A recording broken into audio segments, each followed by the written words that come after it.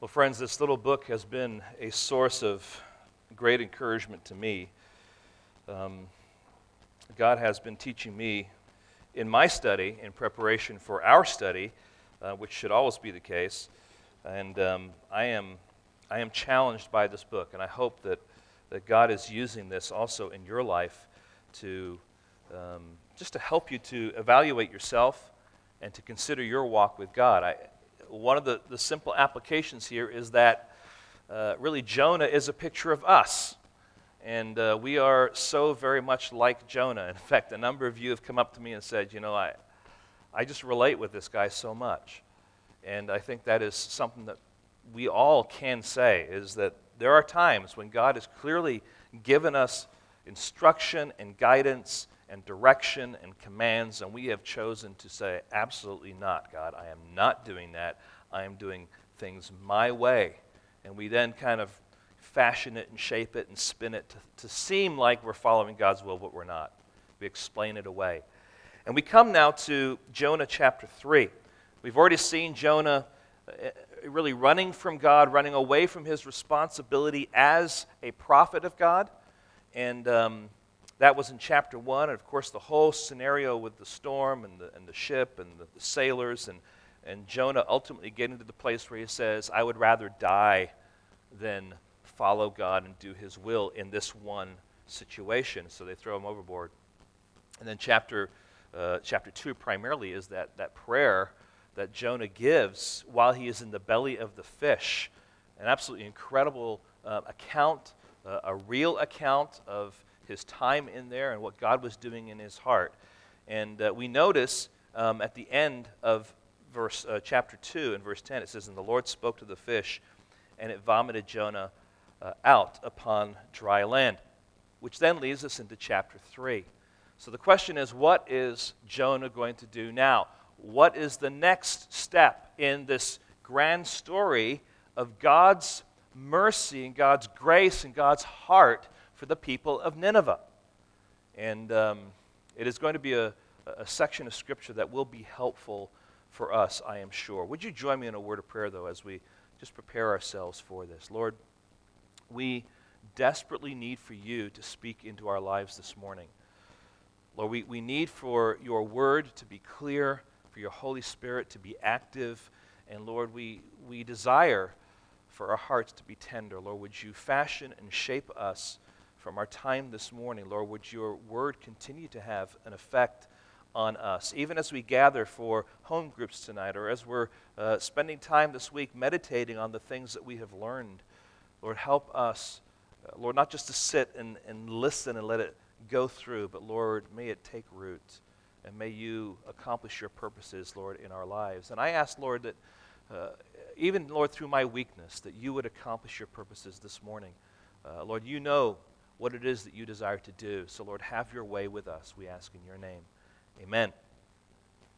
There's a very important word in our English language, and it's a word that has been lost to some degree, I would say to a large degree within our Christian culture. It is the word that has been squeezed out by soft, seeker-sensitive approaches to reaching the world that says, don't allow your Christianity or the message of Christ to be offensive to those that are maybe coming to a gathering of people that you would call a church, of course. It's a word that those who are satisfied with a shallow walk of God don't want to hear, or at least not in the way that it should be communicated. I guess it's not a bad word in the sense if it's brought up casually, but don't bring it up with weight. Don't bring it up as you're pressing it on my heart. And that word, friends, is the word repent. And friends, this is a word that our Christian culture ultimately does not like. Now, for many who have kind of grown up in a cursory fashion in the church or in our culture, the word repent brings to mind some Puritan preacher with a bony finger screaming and yelling at a congregation, right? And it has a word that has this idea of harshness and brutality and really something that is unnecessary, and it certainly isn't Pollyanna-ish. You know the story of Pollyanna where, she basically confronted the pastor because he was always preaching about sin, and he had to change his message. And when he did, boy, people just started to come. And so much of that has happened in American Christianity. And friends, we must be honest about the fact that it probably has affected us. That when we hear this word repent, it's kind of like, oh, are we really talking about that? I really don't want to hear about that. But friends, the word repent is a word that comes right out of Scripture. And it's not like an obscure word where you can go to some obscure passage and you find, oh, there's the word repent. See, there it is. Just one time there listed. No, this is a word that is used throughout the Word of God. The Hebrew word or the equivalent of that word is used over 1,000 times in the Old Testament, talking about either God's people repenting or not repenting, or God pleading with them to repent, to change their ways, to turn away. It's the same word, the same idea, the same concept. When we get to the New Testament, we see this word used in a number of different ways. But friends, understand this. Without repentance, there is no conversion. Without repentance, there is no forgiveness. Without repentance, there is no possibility that you and I can be called the children of God. Repentance is absolutely necessary in the paradigm of the gospel. And we must see that a repentance-empty gospel is not the gospel at all. It is a false gospel. It is a substitute gospel. It is a deceptive gospel that leaves people with the false understanding of having come to God through Christ, but they really haven't. They may have prayed a prayer. They may have walked an aisle. They may have done something that seems religious or even seems biblical, but it isn't a heart cry to God for sins that have been committed and a plea for His forgiveness to be granted to us because we deserve His wrath, and Jesus Christ hung on the cross as our substitute and took that on Himself. Oftentimes, the gospel message is, do you want to believe God? Believe Him. Add Him to your life. There it is. Just say yes. That's all you have to do. Just say yes. And we're left confused as to what the gospel really is. And friends, repentance is the key ingredient here in our response to the gospel. What does repentance mean? Well, repentance basically means a turning away from sin and a turning to God. It means a repudiation of all those things that are an offense to God, and a turning and a clinging to Him as the only hope, as the only satisfaction, as the only substitute. And oftentimes, that's not how we respond. That's not how people respond to the gospel. It's like, all right, I want God to kind of do something in my life so that I can have X, Y, and Z. I need your help, God, so get me out of this mess. That's not the gospel. The gospel is recognizing your sin and the sinfulness of that sin and your need for a Savior. And acknowledging that in your heart and with your actions and all that you are, turning to God completely and embracing Him as Lord and Savior. Now listen, our culture, though, would like a softer, gentler, distorted, unbiblical gospel. They'd rather have that than the truth. But listen, as we go a little bit through the book of Matthew, get your Bibles and turn to Matthew and chapter 3 and verse 2. Matthew chapter 3 and verse 2. Here is John the Baptist. He is coming as a preparation for Jesus Christ. And here is the message that he is saying in Matthew chapter 3 and verse 2. Repent, for the kingdom of heaven is at hand. So the forerunner, the one who's preparing the way for Christ, is coming with a message of repentance. Then turn to Matthew chapter 4, verse 17. Now Jesus is in ministry. It says, from that time Jesus began to preach, saying, repent, for the kingdom of heaven is at hand. Sounds kind of familiar, doesn't it? So John the Baptist is preaching repentance. Jesus is preaching repentance. Go to chapter 11 of Matthew. We'll begin at verse 20. Then he began, this is Jesus, to denounce the cities where most of his mighty works had been done because they did not what? Did not repent. In other words, the whole purpose of his work, the whole purpose of his mercy, the whole purpose of him casting out demons or healing the sick was ultimately that people would do what? Would repent. Verse 21, woe to you, Chorazin! Woe to you, Bethsaida! For if the mighty works done in you had been done in Tyre and Sidon, they would have repented long ago in sackcloth and ashes. Now go to Luke's gospel. Luke's gospel. Jesus is getting ready to send his disciples off into ministry. And here's what we find him saying. Luke chapter 24 and verse 46.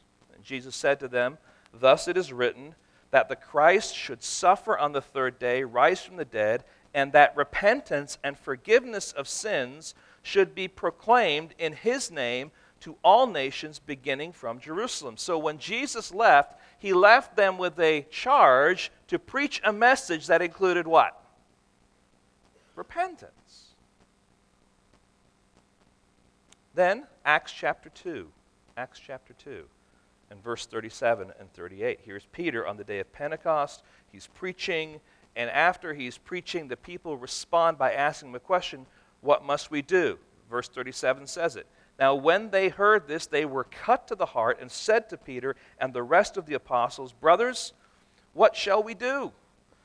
And Peter said to them, repent and be baptized every one of you in the name of Jesus Christ for the forgiveness of your sins, and you will receive the gift of the Holy Spirit. Again, repentance is there.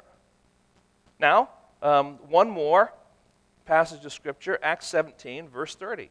Acts 17, verse 30. Paul is speaking to the men of Athens, and here's what he says. In the course of his message, he says, the times of ignorance God overlooked, but now he commands all people everywhere to what? Repent. Is this an obscure concept in the Word of God? Absolutely not. This is at the core. This is what John the Baptist preached. This is what Jesus preached. This is what he told his apostles to preach. This is what the apostles did preach. This is what he calls us to preach. And my point here is this, just to show you the importance of repentance as it relates to how we come to God. And there are plenty of other passages we could turn to. But, obviously, for sake of time, that's not our purpose this morning. The point is that repentance is the message of the Bible as it relates to the gospel and our response to the gospel. So, adding Jesus to your life is not repentance. Walking an aisle isn't repentance. Making a decision for Christ is not necessarily repentance. Praying a prayer is not repentance. But repentance is, as I said, a repudiation of the sin that God exposes in your life. It's a running away from anything that violates God's standards of righteousness. It's a radical whole life change that is clinging to Christ as your all in all. Now here's maybe a question, a way we can put it. How do we get ready to stand naked before the all-seeing God of the universe? Because one day we'll all have to stand before him, right? How do we get ready? We repent. We repent. Now, you say, well, doesn't Scripture say that we are to believe? Yes. And Scripture says that we are to repent. In fact, there are words that are used oftentimes synonymously, or they kind of support one another. But let me ask you this. If you say, hey, so-and-so is a believer, is that common in our Christian culture? And can that not be rather watered down? What if you said, hey, this person's a repenter? Does that change the picture a little bit? But you understand that to be a repenter, you have to be a believer. And to be a true believer, you must be what? A repenter. Now, we'll get to that at the end of our time here, but understand this, that simply saying I believe in God or in a God is not repentance and is not a proper response to the gospel. It is a response, but it is not the kind of response that God is calling for us, that he is laying out for us. Now, having said all that, as we go to this chapter and I was supposed to give you all this stuff. I'm sorry. See, now you can write it all down. All right? I want to go over 4 aspects of repentance that flow out of this passage here. 4, might want to say, avenues or events that need to take place, or actions that need to take place, or dynamics of repentance. These are all fleshed out in this story. Maybe not quite as crisply as we would like. It's narrative, so some of the stuff overlaps. But please understand that from this passage, we have a great picture of repentance. Now, I'll be honest with you. I struggled this week in my preparation time, because there are a number of issues in this passage I had to really wrestle with. One of those wrestling matches is asking this question: is what that is taking place here in this passage with the Ninevites, where they're seemingly coming to God in repentance, is that true repentance? Is there really a revival taking place, or is this just some kind of reform? Now, I came at it with a very, very skeptical mindset, saying, you know what, I'm not going to give this the freedom and the elaborateness just simply from a cursory look. I'm going to come at it saying it's just reform, and you have to prove to me otherwise. As I've gone through this passage and read and mined, I've come to the conclusion that what we have here is not reform, that there is genuine repentance here. That there's a genuine change, that it's a genuine coming to know the God of Israel as a personal, true God, and a restoration of that relationship with the people from the city. And we'll flesh some of that out as we go along. And because of that, there are these principles, I believe, that flow out here that are helpful for us as it relates to understanding repentance. So first of all, true repentance is awakened by a divine confrontation. Now, we need to do some background and just kind of prep the story a little bit here. As we mentioned before, the last time we saw Jonah, he was wiping fish juice from his bleached body, right? He'd just been vomited out of the great fish onto dry land. So God, the sovereign God of the universe, was not done with Jonah, even though Jonah was done with God, right? And Jonah had come to understand that salvation belongs to the Lord. I mean, that was just the driving force last time, that everything was pushing toward that one statement. So here's Jonah, and he's now on this beach, and he has this mindset of understanding that salvation is not anything that I really have a choice in, meaning the salvation of other people. That is God's doing. That is what he is going to accomplish. And whether I personally like it or not, based on my prejudices, is really irrelevant. If God wants to bring salvation to a people, he has the perfect right and the freedom to do that. Now, what we're not told, however, is what happens to Jonah between the end of chapter 2 and the beginning of chapter 3. All right? How long has it been? Did Jonah come straight from the beach to the city of Nineveh, or has it been a while? Did he go back to Jerusalem? See, we're not told, but there are some practical things that might help us at least get some perspective. Let's just assume that he landed on the beach and he went straight to Nineveh. Now the question is, what beach? If he was going to Tarshish, probably what beach, what sea, and what beach on what sea would he be on? Mediterranean, right? All right, you just didn't want to say it, that's all. All right? Mediterranean. Now, if you look on a map and you see where Nineveh is, you will find out that you go to any beach there, you're going to find that it's a long journey from that beach to the city of Nineveh. If he was on foot, closest direction, it would take him at least 3 months to get from a beach to Nineveh by foot. If he had a camel or a donkey, maybe a month. Now remember, he was going in the complete opposite direction. We don't know exactly what beach he landed on, but we know he landed on a beach and he was somewhere. It's also very possible that physically he had some trauma to his body because of being in that fish. We don't know exactly.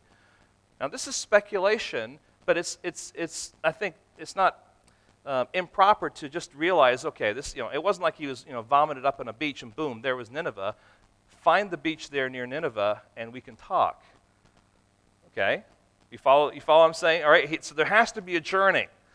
And that journey has to go somewhere. And very likely, if it was the Mediterranean, where would he likely go to get ready for a journey? He'd probably go back to Jerusalem. He'd probably go back to his hometown. Remember, he left quickly, right? Now he's going to be obedient. All right, I'm going to go, but maybe I'll go back and I'll get stuff together. And you know what? As a prophet of God, he was, I'm sure, honored in that country by those people. He had some stature because, remember, he was that popular prophet, remember? So it's also very possible that when he went to Nineveh that he didn't go by himself, that he had other people with him. Now, the text doesn't tell us all that. And the point that I'm trying to make is this, that oftentimes in narrative, it's not all that filler stuff that's really important. What's really important is what is revealed. Some of that stuff, though, makes sense, and we can put that into the picture here of what's going on. So it says there in verse 1, Then the word of the Lord came to Jonah a second time, saying, Arise, go to Nineveh, that great city, and call out against it the message that I tell you. So here God comes a second time.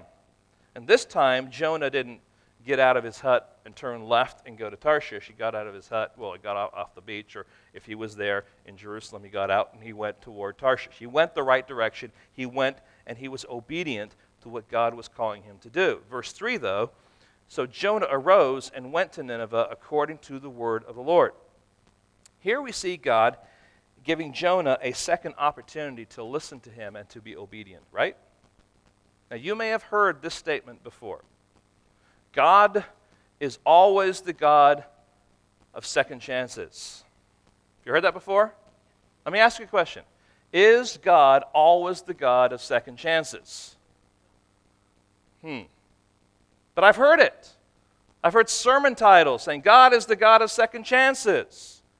He is always the God of second chances. Let's just go through this a little bit. Moses and Aaron, because Moses hit the rock, they were not able to go into the promised land, right? No second chances there. You disobeyed, boom. This is what's going to happen to you. There was a prophet in 1 Kings 13 who ate and drank when God specifically commanded him not to. And he was mauled by a lion. He didn't get any second chance. How about Ananias and Sapphira? They come in and offer their money looking great, one at a time, and all of a sudden, boom, they die because of their disobedience. God didn't say, I'm just kidding, give you a second chance. How about Achan? How about all the innocent party in the Achan story, the family that died with him? Did they get a second chance? Nope. How about Uzzah? Uzzah? Good motives. The Ark of the Covenant is being carried on a cart. Sure?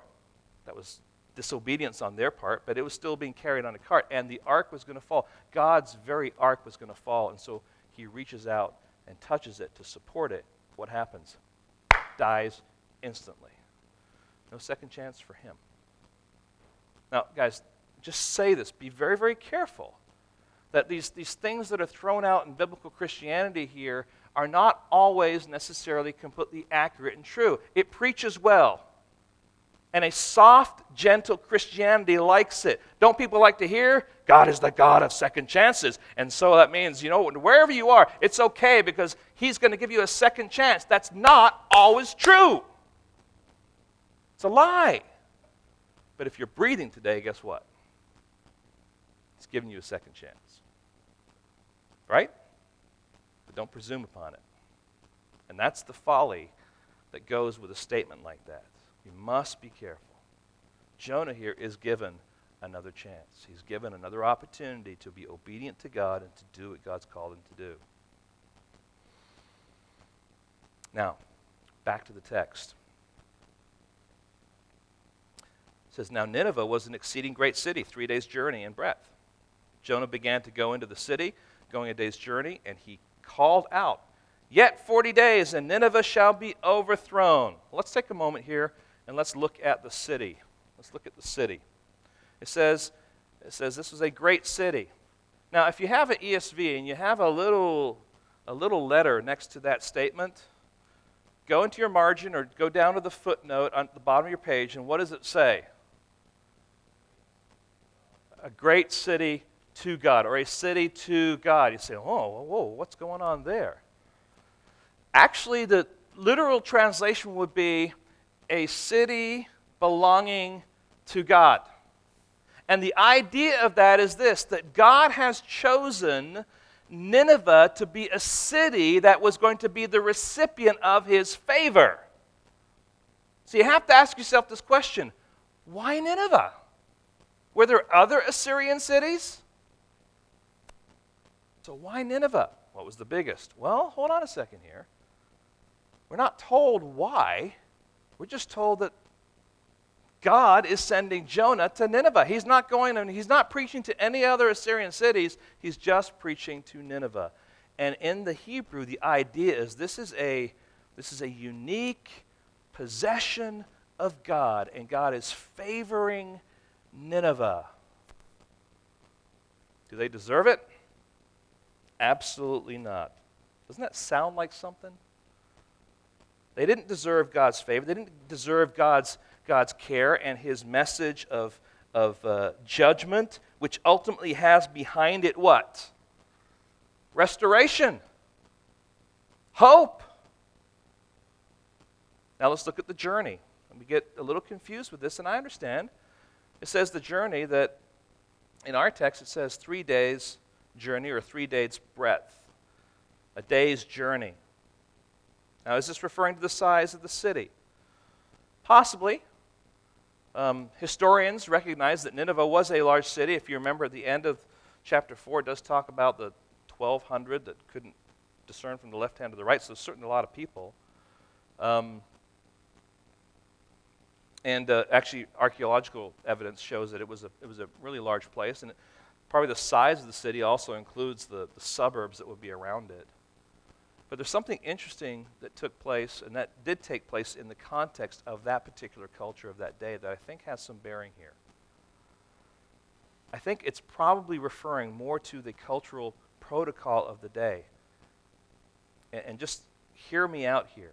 It's probably more likely not talking about the size of the city, but the actual protocol of someone who is coming in official capacity to a city with a message.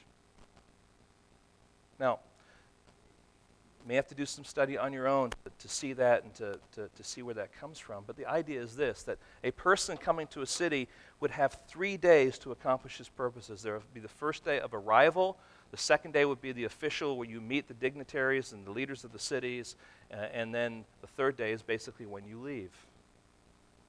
Okay? Now, we have in our minds this picture of Jonah getting to Nineveh, and then he's running around the whole, all these different neighborhoods preaching this message, right? Except he's going as someone with a message from God, and he is going to preach to that city. And of course, when you preach to that city, you're also ultimately going to get to those people in leadership. And so I really believe, based on the Hebrew text here, that what's being talked about has more to do with the manner in which he goes, based on the protocols of that day. Okay? So day one, he arrives, and as he arrives, we're told in this passage that he began to preach, right? And people began to respond. Now let's look at the message. Yet 40 days, and Nineveh shall be overthrown. This is the message that God wanted Jonah to preach. It's also the only message that we have recorded in this book. And it appears that he did this repeatedly. But as we read through the book, we understand that the people had a more complete and more specific understanding from Jonah. Because at the end of chapter 3, look if you would please at verse 8. Chapter 3, but let man and beast be covered with sackcloth, and let them call out mightily to God. Let everyone turn from his evil way and from the violence that is in his hands. Well, wait a second. That's not the message that Jonah preached. How would they know that that was the issue that God was calling out judgment on that is revealed in chapter 1? Because he sends Jonah out. Look at chapter 1. Verse 1. Now the word of the Lord came to Jonah, the son of Amittai, saying, Arise, go to Nineveh, that great city, and call out against it. Why? For their evil has come up before me. So it's very likely and very possible that what we have here is a summary of the message of judgment, but Jonah elaborates on it, identifying some specific things that the people were doing and the reason why this message of judgment is there. So we have this city, this journey, and this message that are all three part of this package of this understanding. Now, this is all kind of foundational background stuff to get to the first point. True repentance is awakened by a divine confrontation. What is it that happens here? God speaks His word. Now, friends, this is a pattern throughout Scripture. This is a pattern anytime you see revival in the Bible. The Word of God is revealed. The Word of God is spoken. The Word of God is pressed. People are confronted with the Word of God. Now, it's important that we understand the word confronted. To confront people with the Word of God means we're saying, here's what the Word of God says, and here's its effect on you. As opposed to just reading it and just kind of letting it go out there.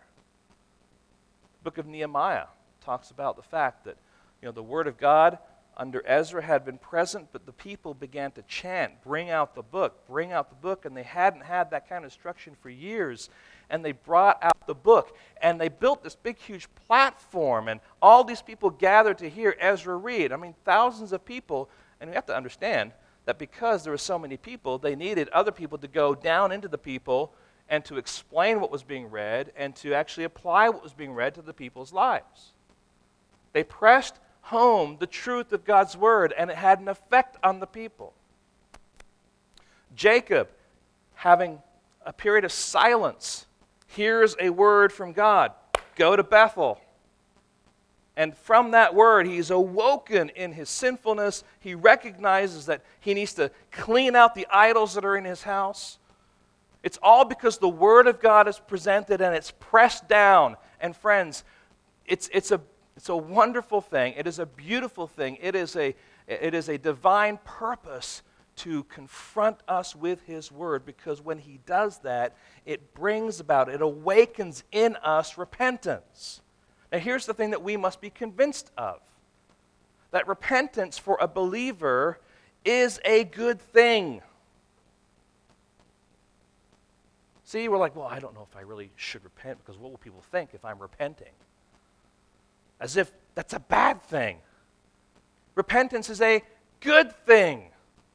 And if you hear or you see someone on their knees crying out to God because of sin in their life, as a believer, you're not saying, oh, well, why would go home and do that? Don't do that at church. Is that how you respond? I hope not. You're like, thank you, Lord. Thank you that you're doing something in this person's life and they're crying out to you, right? But we're almost ashamed of it.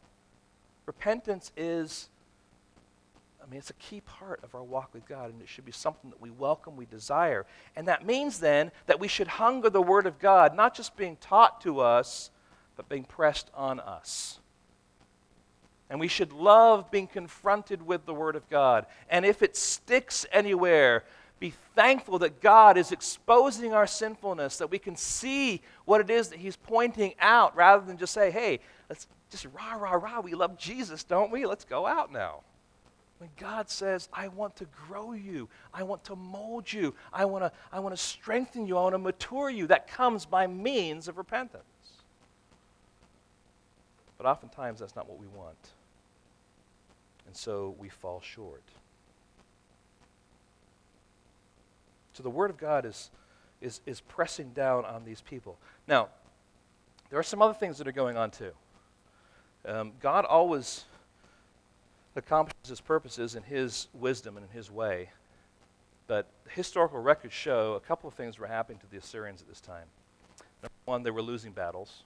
Their Their borders were getting smaller. They were being challenged in many places. Secondly, there was internal fighting going on within their people. Third, there were some times of economic crisis as a result of famines. One significant event had taken place. There was a solar eclipse. And in that particular culture in that day, the way they viewed their religious thinking was when there was a solar eclipse, bad things are going to happen, huge changes are going to take place. And it was prophesied that a commoner was going to come and usurp the throne. And the king wasn't going to be there anymore. Secondly, that there was going to be a great famine. So there's all this kind of panic going on. How many of you guys remember Y2K? Do you remember the feelings that you had, even though maybe you were confident that it wasn't going to be that big of a deal? I mean, you were confident, it's not that big of a deal, but I better get some water, right? I better have some cans, We lived in Michigan at that point in time, and just down the street from us was a gas station. And the day before Y2K, people are lined up at the gas station. I mean, just lined up.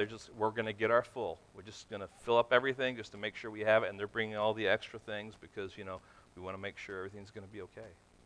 And there's this feeling of panic that is natural. And listen, people all across the East Coast have been experiencing that panic right now, haven't they? With Irene coming through. A huge storm. You don't know what's going to happen, and the effects of that. God uses those things to get us to a place where we may be ready and ripe for hearing the gospel. Now, one of the greatest opportunities the church had during a course like Y2K was to say, listen, you can trust God no matter what. Here's the gospel. Not, here's a can, put it in your refrigerator or your garage, right? And so here we have the Ninevites who are experiencing some stuff in their culture that is just all part of God's sovereignty. And Jonah shows up, and he preaches a message. And his message is what? Yet 40 days and Nineveh shall be overthrown. It's just one more thing to add to the whole picture of all the stuff that has been going on. And friends, it certainly is something they respond to. But the first thing we need to note is that true repentance is awakened by divine confrontation. And just by means of application, friends, hear this. Don't view your Bible reading as simply something to get through. View your Bible reading, view your sitting under the preaching and teaching of God's Word, view your time together at a home group as an opportunity for God, with His Word, by the power of the Holy Spirit, to awaken your heart to the areas in your life that need to be diagnosed by Him. And be thankful that true repentance is awakened by a divine confrontation. It is God that's doing it. Secondly, true repentance is evidenced by a wholehearted reformation. A wholehearted reformation. This is what we see by the response of the people and ultimately also the response of the king. And this reformation is evidenced both internally and externally. I've used these two words. First of all, the word belief. In their belief, this was the internal part, right? This is what's going on in the heart. This is where they're saying, we believe what God is saying. We believe this message that Jonah is preaching, that his God is going to bring judgment. Now, what kind of belief, though, is this? We know Scripture tells us that the demons believe, right? And they tremble. They don't necessarily believe in God and say, we're going to bow down and worship you. They believe that He exists. Satan believes that God exists, but he's rebelling against Him. So it's possible to believe in God in that sense, but not to truly believe Him. So what is going on here? Well, it's interesting. In Hebrew narrative, often there's this pattern. And the pattern is to give us at the beginning the outcome, to mention that first, and then to explain how that actually took place and what the basis of that is. And it seems like we have that here because we're told that they believed God And then they called for a fast and put on sackcloth from the greatest of them to the least of them. So there's this kind of this pattern going on here of saying this is the end result. This is the reality of what's going on with them. Let me show you the evidence of that externally. Now, let's look at it externally here then. It's not just belief, but it's also behavior. There's fasting. Notice what it says. They called for a fast and put on sackcloth from the greatest of them to the least of them. In other words, that's kind of a redundant statement. The greatest of them to the least of them. That just means what? Everyone, all right? And then ultimately, the king is touched by what he hears. This word where it says here, reached the king, the idea there is that he was affected by it. He was touched by it. He was moved by it. It wasn't just, oh, I heard it, and, that's nice. Okay, let's do a fast. It was something happened with him too. He was actually moved, and he was motivated to do something, and so he calls then also for a fast ultimately, but we're told specifically that he arose from his throne, he removed his robe, he covered himself with sackcloth, and sat in ashes. Now this is a huge picture of, here's the head honcho taking off his royal garments and putting on sackcloth. All right, definitely a picture there of mourning, sitting in ashes, a sign of deep humiliation. This message that was preached to the people is now getting to the king. And this all happens on the first day. I mean, the first day the message goes out and it finally gets to the king. And so the king now gives this proclamation. And notice what it says. He issued a proclamation and published through Nineveh, by the decree of the king and his nobles, let neither man nor beast, herd nor flock taste anything. Let them not feed or drink water, but let man and beast be covered with sackcloth, and let them call out mightily to God. Let everyone turn from his evil way and from the violence that is in his hands. You say, there's some really unusual stuff in there, isn't there? When was the last time you told Kitty, you're not going to eat today, you're going to fast? Or told your dog, you know what, no food for you today, you're going to fast just like me. In their culture, they would use animals in that way to accomplish their worship. Now just imagine what this would be like. I don't think the picture here is all the cattle that are on the field that they're taking care of, although some of that would be true. You can't stop an animal from reaching down and grabbing some grass, right? But typically, if it's a domesticated animal, what do you have to do? You have to provide water. You're providing the grain or the food for those animals. But if you kind of bring it more internally, I mean, every morning I get up, I come down the stairs, this is around 5:40 or so, and who's there to meet me? It's Kitty. Now, the name of our cat is Kitty, okay? Just so you know, because we just want to be really, really creative, because no one else names their cat Kitty, so we thought we would. So Kitty meets me there, and she's meow, meow, meow, meow, meow, meow. What does she want? Water. And if I don't give her water or food, it's meow, meow, meow, okay? Her life is a full life of moving from one couch to another couch, kitty litter, and eating and drinking, right? And that would be a wonderful life to some degree, wouldn't it? But if I don't give Kitty food, meow, meow, meow. Now, can you imagine animals in a city not eating, not drinking? What would that sound like? All right?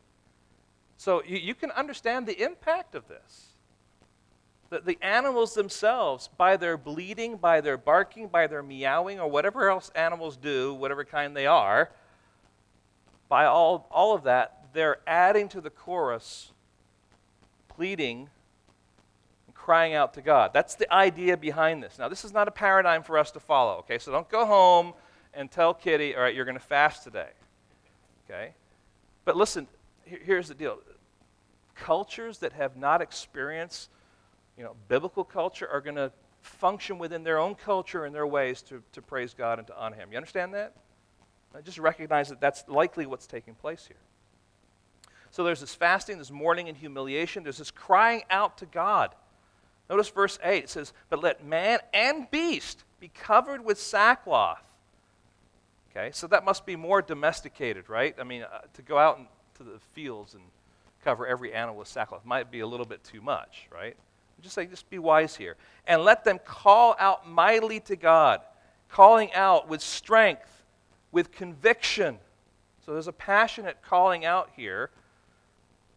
And it says, let everyone turn from his evil way. Now, that word turn is the idea of this repentance from his evil way and from the violence that is in his hands. So there's this proclamation that goes out. So there's fasting, there is this sackcloth, there's this ashes, which is a visible, physical way of demonstrating your mourning for the sinfulness of your sin, for also the humility that you are presenting before God because you realize that you are nothing in his sight. And then there's this crying out to God and ultimately crying out to God for mercy and for his removal of the impact of this judgment, and then to turn from your evil way and from the violence. And it's very personal. Notice it says there, let everyone turn from his evil way and his violence. Now, what is that talking about? We know that the Assyrians in their conquest were very violent people. We talked about that the first time, how they would treat the people, their captives, and they'd cut the hands off and their feet off and their ears off and pluck their eyes out and make these mounds and let nature take its course, which would not be pretty. Very, very violent, very, very vile in how they dealt with their captives. But I also think that there's something internal going on here. That very likely violent people like that would also be violent among themselves and with their own people. Okay? Because I think if you're that cold to other people, you're likely going to be violent even to some degree among your own people. So there's certainly a personal element that's flowing out here. So we see this whole being, this wholehearted response to God and his diagnosis of their condition. Now, this isn't some formula that we just kind of plug in and say, okay, God, you pointed out a sin. I'm going to believe you. You're right. Now I'm going to fast. I'm going to mourn. I'm going to sit in ashes, because I've never sat in ashes before, except maybe at an airport somewhere. That was supposed to be a joke, but they don't let you smoke there anymore. I mean, you know what I'm talking about when you're sitting in a place where it's just like, ugh, that's just nasty, right? And there's this turning away from sin. Now, we can go at this in a formula, or we can go at this with a heart attitude that is really desiring to come before God and to be repentant. Now, guys, this is the part where I can't say, just do this. This is the part where it has to be real in your own heart. This has to be true. This is what you're pouring out. This is what you're saying. This is your ultimate response to God, okay?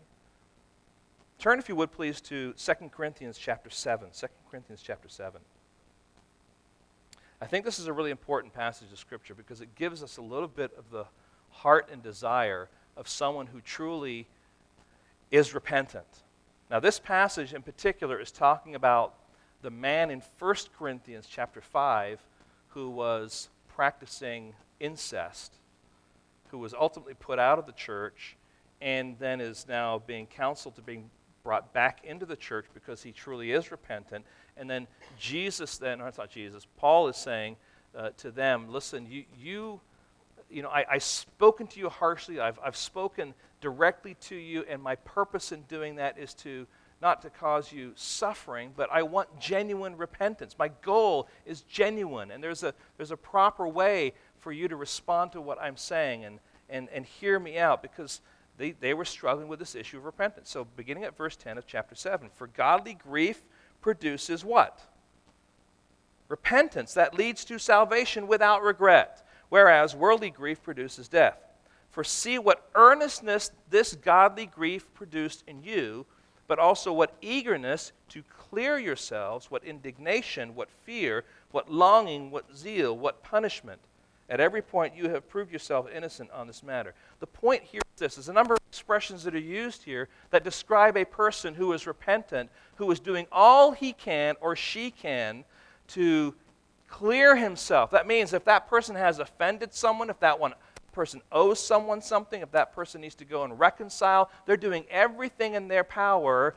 They're doing all these different actions to make sure that their relationships and the effect of their sin has been reconciled.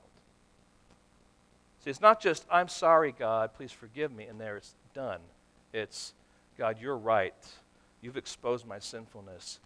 I am humbling myself before you, but now, because I am seeking your forgiveness and have been granted it, I'm going to go and I'm going to do the hard work that is necessary of a repentant person.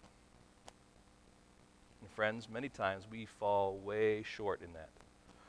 We're happier to deal with things in the quietness of our heart, but we do not want to go to one another and be honest and confess our sin. But it's the right thing to do. It's the God-honoring thing to do. Well, let's move on to the next part of this passage. True repentance, thirdly, is characterized by a sovereign orientation.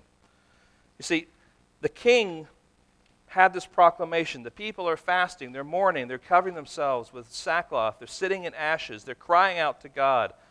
They're turning from their evil and from their violence. But you know, someone can go through all those, and it could be just going through the motions because other people are doing it too, right? Could be. But this repentance is characterized by a sovereign orientation. Notice what the king says. Who knows? God may turn and relent and turn from his fierce anger so that we may not perish. Now, what is he saying by that statement? Well, go back to chapter 1 and verse 6, because it's almost an echo of what we've already heard. Verse 6, so the captain came to Jonah and said to him, what do you mean, you sleeper? Arise, call out to your God. Perhaps the God will give a thought to us that we may not perish. Now, what's different here about the king is that the king has heard the diagnosis, has responded externally and internally with fasting, with sackcloth and ashes, by crying out to God, by turning from evil and from violence. All those things are true, but he is not presuming that all of that activity will bring about God's mercy. Now here's where we need some clarification. Right? Sometimes we say to ourselves, God, I did what you want me to do, now you have to do X. He's not doing that. He's not saying, I deserve your mercy. Look at what I did. I deserve your mercy. That would be a works-based approach to God, right? God, look at how much time I spent in prayer, and I committed this sin, and so I've done all these rosaries, or I've spent this time in giving, or in charitable work, or attending seminars, or whatever it might be. God, look at me. Don't I deserve your mercy? Nope. Those are all good things. I shouldn't say most of those things are all good things, right? Not everything I said there. All right? The things that we're seeing here are all good things, but they are not enough. They don't necessarily bend God to do what we want him to do. Because remember, salvation is what? Of the Lord. It belongs to the Lord. He is the one that determines who will be saved and who will not be saved.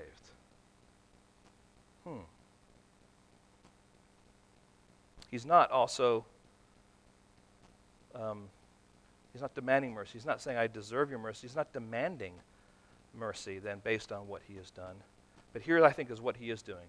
He's depending on God for mercy. In other words, I've done everything I can in my power to acknowledge you and what you say and to show my contriteness and my desire to turn and to repent of my sin and to follow you. I have done enough. Only you can do what you want to do by your mercy. Now, friends, that is a great place to be. You know why it's a great place to be? Because it means that we recognize that we don't manipulate God. That we're not just following a formula and saying, aha, there it is. That ultimately it is God that grants his favor to us and continues to grant his favor to us simply because he loves us and simply because he cares and he is a passionate and compassionate God. This is his orientation. Having believed in his heart, having behaved in a wholehearted manner, he does not assume that he has done enough. He places himself under the sovereign, merciful God. And now we get to the last part, repentance. True repentance is applied by merciful affection. Now, throughout Scripture, we get glimpses of God that help us understand that He is an affectionate God. He weeps over Jerusalem, does He not? He talks about having compassion over all these sheep who don't have a shepherd. And there are many other places that we could go. Here, though, it says in verse 10, when He saw what they did and how they turned from their evil way, God relented of the disaster that He had said He would do to them, and He did not do it. Now get this, it isn't that God can be manipulated because He expresses emotion. He's not like us. His emotions are pure. His emotions are fashioned by His other attributes, right? But rather that God is not woody. He's not mechanical. He is not gruff. When we talk about the love of God, we're not just talking about some mechanical attribute. We're talking about a genuine affection. And what we have here is God responding in genuine affection because He had set apart this city for His favor. And they have, under this message of judgment, they have come and humbled themselves under Him and His mercy. And He is stirred with affection for them. You say, but isn't that manipulation? Well, no. I want to take you to Jeremiah chapter 18. I want you to listen to this. Here's God again speaking.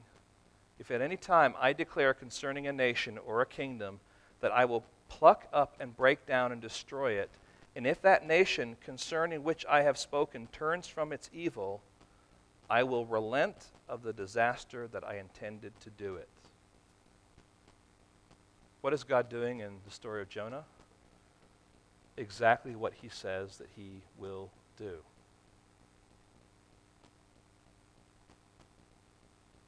So it's not that God was manipulated. It's not that God just kind of was going down this direction saying judgment, judgment, judgment, and all of a sudden was like, oh, wow, turn around. No judgment, no judgment, no judgment. God already laid out a paradigm, and He's simply being faithful to His own paradigm.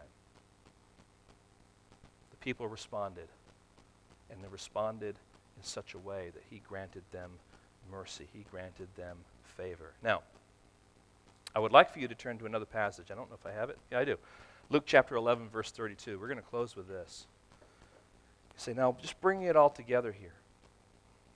What we have here is a picture, I believe, of a revival that takes place in a city because the Word of God is preached. The Word of God is proclaimed. It is pressed onto the hearts of people. People have, through other circumstances, been prepared, so to speak, but it's the Word of God that awakens them. And the result of that is that their hearts then are diagnosed and they respond to God in a proper way. And the way that they understand in that context would be fasting, sackcloth, ashes, crying out to God, and ultimately turning from their evil and from their violence. And I see this really as a picture of repentance. Now, in this particular passage, it says this, the men of Nineveh will rise up at the judgment with this generation and condemn it. This is Jesus speaking. For they repented at the preaching of Jonah. And behold, something greater than Jonah is here. Now, without getting into all the context of what's going on here, this is telling us that the people of Nineveh did what? They repented at the preaching of Jonah. But there is something greater than Jonah that is here. What is that something greater? He's standing right in front of them. You see, Jesus is ultimately the one who shows mercy. God doesn't have to show mercy in one sense, but in another sense He does, by virtue of His nature.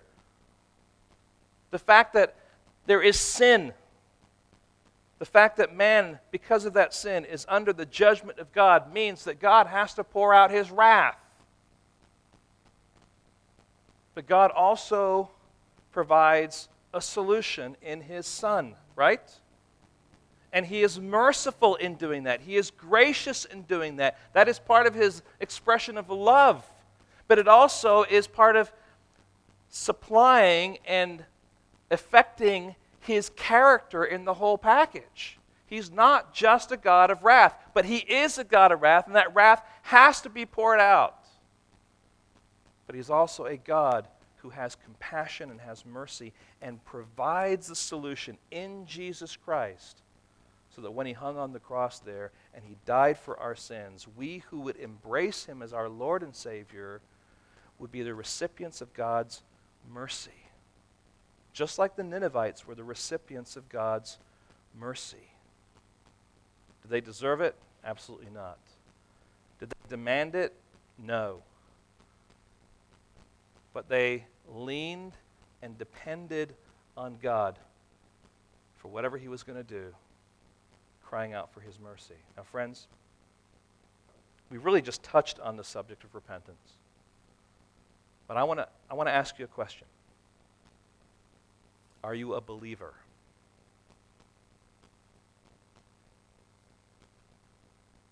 Let me ask you another question. Are you a repenter? Much easier in our culture to say, I'm a believer. It's far different to say, I'm a repenter. Now, understand that both of those words mean I continue to do those things. You don't say, are you a believer in Jesus Christ? And someone says, oh, yeah, I believed like 10 years ago. No, you mean, and you still do believe, right? Well, are you a repenter? Well, I did repent, 10 years ago, but the life of a believer is daily repentance. It's not always in this grand scheme. It's every day, every time the Word of God is unveiled before us and it's pressed on our hearts, we then say, God, thank you for revealing yourself to me. And you humble yourself before a sovereign God and you say, God, forgive me.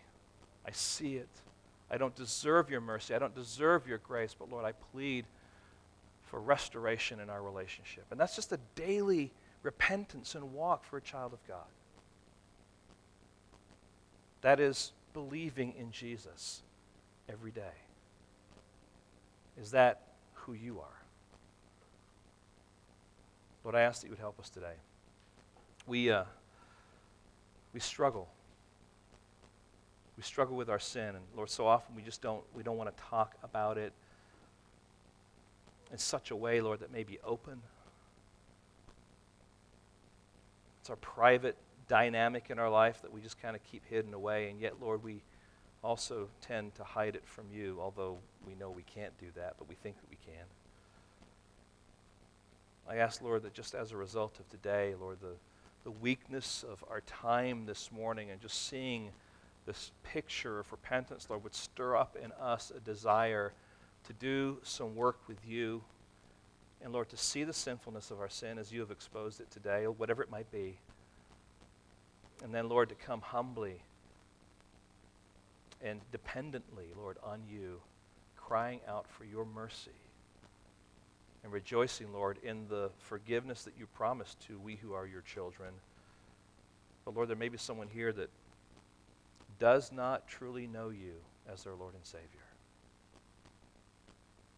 who has gone through some kind of a superficial gospel. And Lord, I ask that your Holy Spirit would begin to stir in their heart to see what is necessary, Lord, what you are calling for, a wholehearted, a whole life change that only comes from you.